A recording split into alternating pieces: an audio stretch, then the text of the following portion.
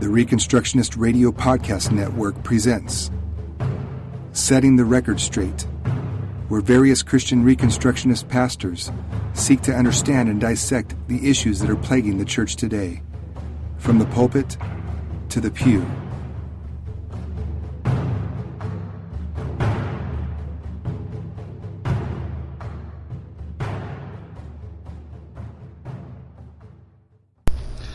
Welcome to this episode of Setting the Record Straight, a podcast of Reconstructionist Radio. My name is Russell Trawick, and I will be your host for today. I am the pastor of Christ Covenant Church in Alvin, Texas, and I look forward to this time. So let's get started with this podcast. The question is, does new always mean new? When we look at Scripture, does new always mean new? Well, John 13:34. Jesus said, "A new commandment I give you, that you love one another. Just as I have loved you, you also are to love one another." 1 Corinthians 11:25 says, "In the same way, also he took the cup after supper, saying, This cup is the new covenant in my blood. Do this as often as you drink it in remembrance of me." What I seek to look into here is the original language and ask, does new mean new in regards to these passages of Scripture? Why is it, though, that with the first reference there's no controversy and complete acceptance of the continuity of Scripture?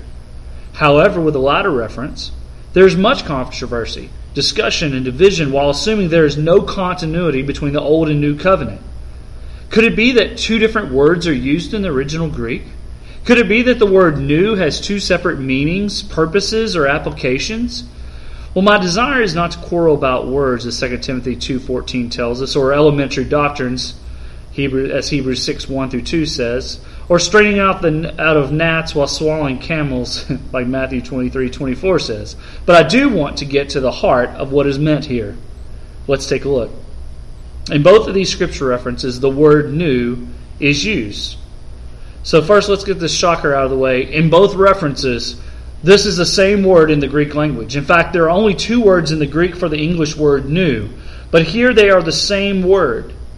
The word is kainos, which according to Thayer's Greek dictionary means new as respects to form, recently made, fresh, recent, unused, unworn, as respects to substance of a new kind, unprecedented, novel, uncommon, unheard of. Similarly, Strong's dictionary says, of certain affinity, new, especially in freshness, while, here it is, neos is properly so with respect to age, recently born, young, and youthful. There is another word for new, but it's the word neos, which has to do with someone who is recently born. Before we continue, though, I want to lay out a presupposition that's foundational to all I will discuss here. In Matthew 5:17, Jesus said, "Don't think that I have come to abolish the law or the prophets. I have not come to abolish them, but to fulfill them." See, in no place is there an abolishment of the law, but Christ's fulfillment. In each of the scriptures that we will look at, we will be discussing the presence, the purpose, and fulfillment of Christ. The word for fulfill is not a word of empty meaning, but in the Greek is pleroo, which means to make full, to fill up, to fill to the full, to cause to abound, and so on. So I challenge you to apply this foundational presupposition from our Lord as you listen to the content to come. We are not ripping these scriptures out of context, but showing Christ's presence, purpose, and actual fulfillment in each of them. The new command to love one another is not new, but a fulfillment in Christ of the summation of the Decalogue, or the Ten Commandments, which reads, "You shall love the Lord your God with all your heart, and with all your soul, and with all your strength, and with all your mind, and your neighbor as yourself," which is found in Luke 10:27. So when our Lord says, "As I have loved you, love one another," it is no longer just saying, you love God and love others, but that Jesus Christ is our standard and fulfillment of the greatest love, and therefore we ought to love one another like He loved us.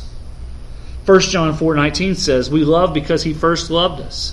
And John 15:13 tells us, greater love has no one than this, that someone lay down his life for his friends. Ultimately, it's not a new command in the sense that it has never existed, but rather Christ is the fulfillment of that command, for he is not only the giver of the command, but he came in the flesh to be the fulfillment of the command, our standard by which we may too love.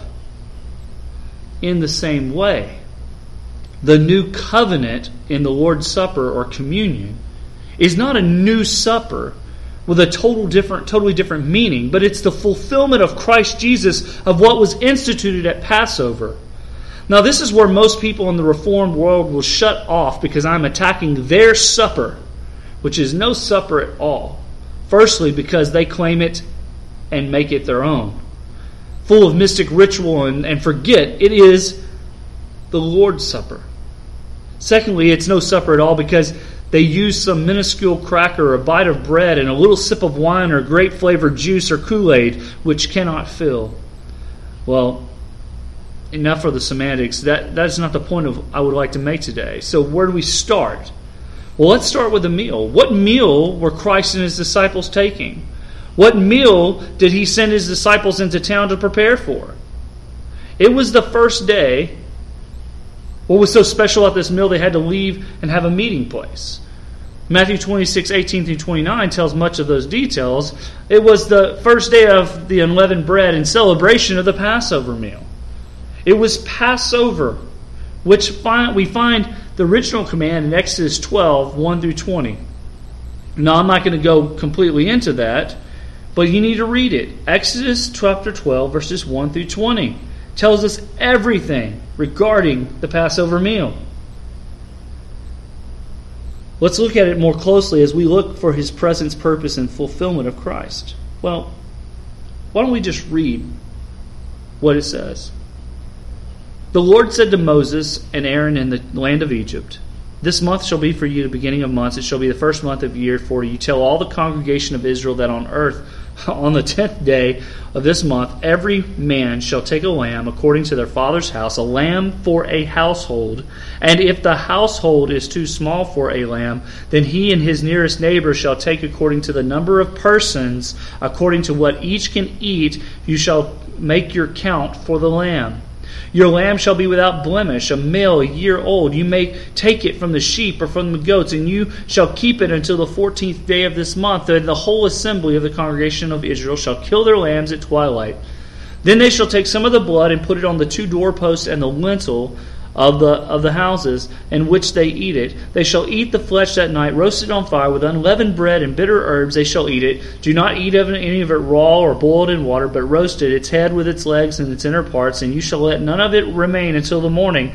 Anything that remains until morning you shall burn. In this manner you shall eat it, with your belt fastened, your sandals on your feet, and your staff in your hand, and you shall eat it in haste. It is the Lord's Passover.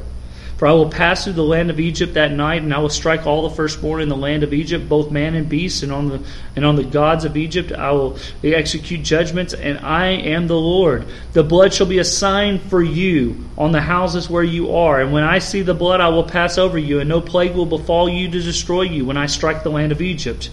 This day shall be for you a memorial day, and you shall keep it as a feast to the Lord through your generations, as a statute forever. You shall keep it as a feast. 7 days you shall eat unleavened bread.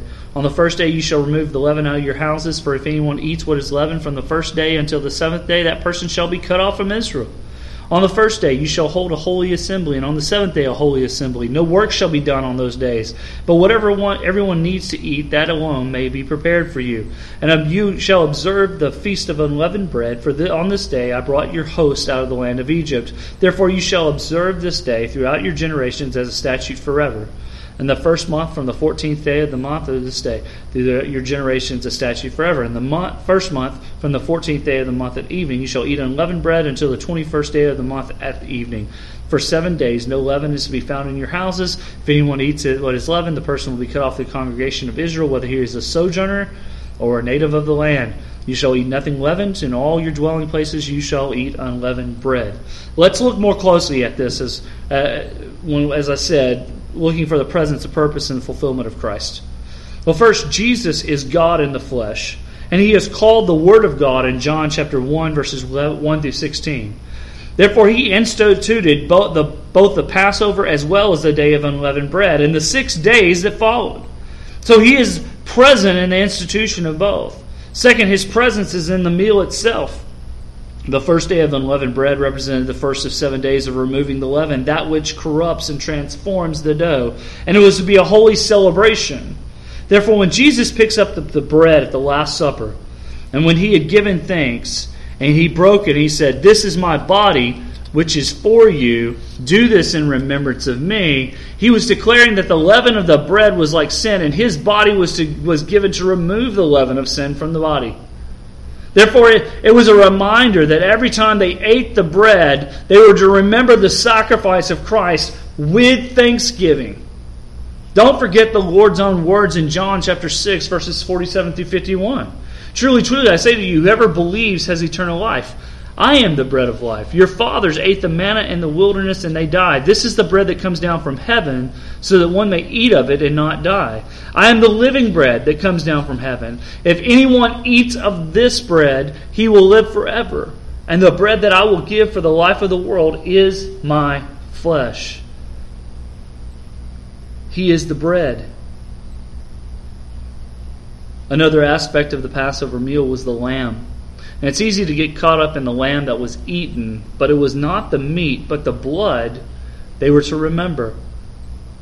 It was the shed blood upon the doorpost and the lintel that would cause the Lord to pass over their home. The Lord no longer passes over sin because of ignorance or willful sin, and really he never has. Because the ultimate sacrifice and propitiation is present in Jesus. The blood on the doorpost and the lintel was an act of obedience by the head of covenant households that covered the entire household, the wife, their children, their servants, and the foreigner who lived within their gates that held to the circumcision. Therefore, when Christ picks up the cup and says at the Last Supper, "This cup is a new covenant in my blood. Do this as often as you drink it in remembrance of me." He was pointing out two things when he said that. One, he is the final Passover lamb. And two, he is the fulfillment of the command to keep the Passover by the shedding of his blood, and that there will no longer be any need to sacrifice again. The blood of Jesus covers the covenant household. And I'm not saying that taking communion saves anyone or represents that all who take are saved. We know that all the adults who took of the Passover meal in Egypt died in the wilderness because of the lack of obedience to follow God's command to take the promised land in Joshua 5, verses 2 through 7. The meal was not about salvation, but the one whom it represented and foreshadowed that would take away the sins of the world, which we find in John 1:29. When Jesus speaks of the new covenant in his blood, he's not saying that the supper is abolished, but that he is the fulfillment of it. He didn't say this is a new meal, but rather this wine represents his blood. Why is that important? Because they were not to eat meat with blood in it or drink the blood of animals. We find that in Genesis 9:4, Leviticus 3:17, Leviticus 7:26 through 27, and Leviticus 17:10 through 14. Therefore, you can understand the confusion and conflict in John chapter 6, going on in verse 52 and 58, when Jesus said the Jews then disputed among themselves, "How can this man give us his flesh to eat?" So Jesus said to them, "Truly, truly, I say to you, unless you eat the flesh of the Son of Man and drink his blood, you have no life in you. Whoever feeds on my flesh and drinks my blood has eternal life, and I will raise him up on the last day. For my flesh is true food, and my blood is true drink. Whoever feeds on my flesh and drinks my blood abides in me, and I in him. As the living Father sent me, I live because of the Father. So whoever feeds on me, he also will live because of me. This is the bread that came down from heaven, not like the bread the fathers ate and died. Whoever feeds on this bread will live forever." See, the wine represented the blood of Jesus that would take away the sins of the world once and for all. And I know this might upset my Baptist, evangelical, and even some Presbyterian brethren, and I make them even think that I scorned their supper, but it is not their supper. It is the Lord's Supper. It doesn't serve to represent their doctrine or their symbology of the elements contained or any other mystic practice they may summon, but the Lord Jesus Christ alone. Otherwise, we take that which is the Lord's and exchange it for an idol of our own making. When we look at both of these passages of Scripture regarding the new command and the new covenant, they make sense in respect to the first aspect of Thayer's definition in regards to form, being recently made or having a freshness to it. However, they do not make sense to say that either of use of the word new regarding the command or the covenant could be said to be unprecedented or uncommon or unheard of when it comes to Christ's fulfillment of these rather than the abolishment of them. In closing, I want to give one more example of the word new and its application.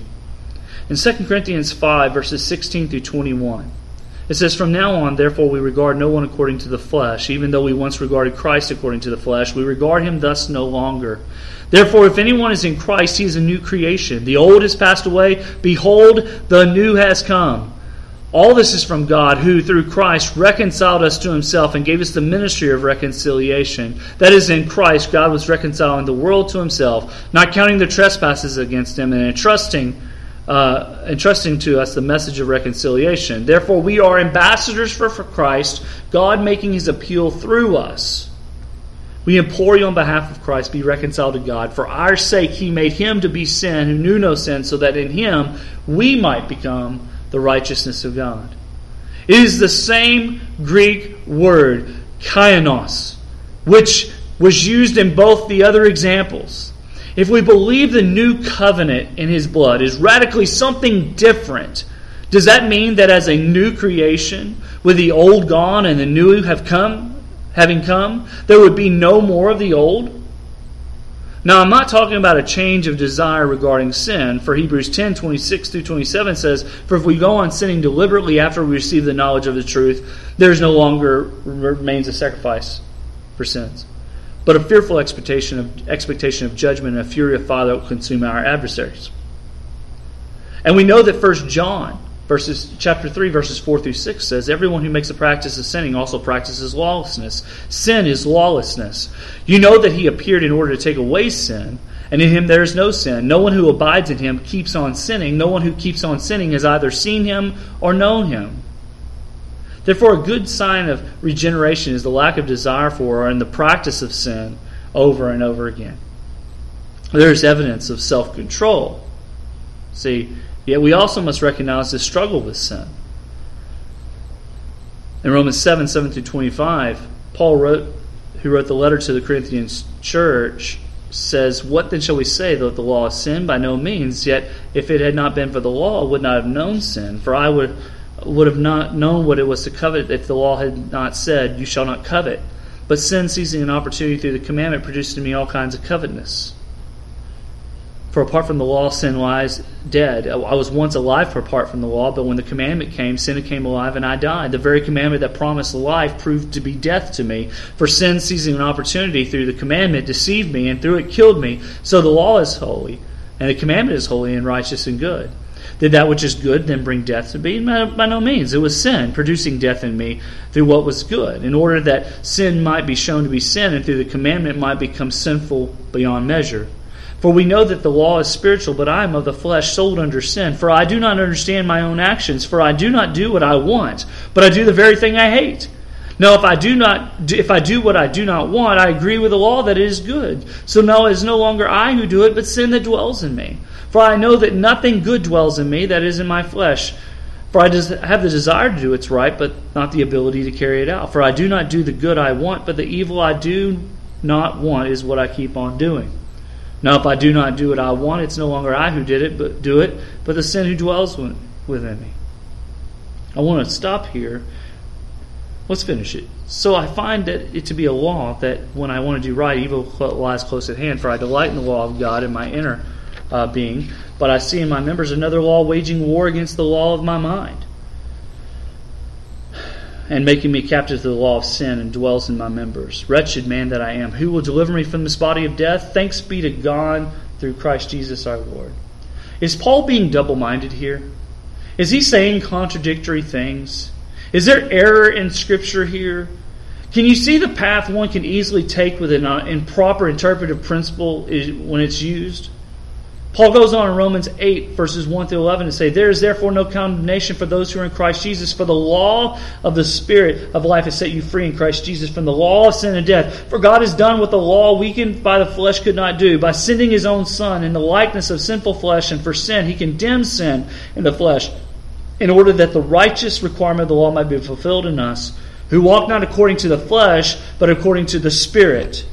For those who live according to the flesh set their minds on the things of the flesh, but those who live according to the Spirit set their minds on the things of the Spirit. For to set the mind on the flesh is death, but to set the mind on the Spirit is life and peace. For the mind that is set on the flesh is hostile to God, for it does not submit to God's law. Indeed, it cannot. Those who are in the flesh can't please God. You, however, are not in the flesh, but in the Spirit. In fact, the Spirit of God dwells in you. Anyone who does not have the Spirit of Christ does not belong to Him. But if Christ is in you, although the body is dead because of sin, the Spirit is life because of righteousness. If the Spirit of Him who raised Christ Jesus from the dead dwells in you, He who raised Christ Jesus from the dead will also give you life to your mortal bodies through His Spirit who dwells in you.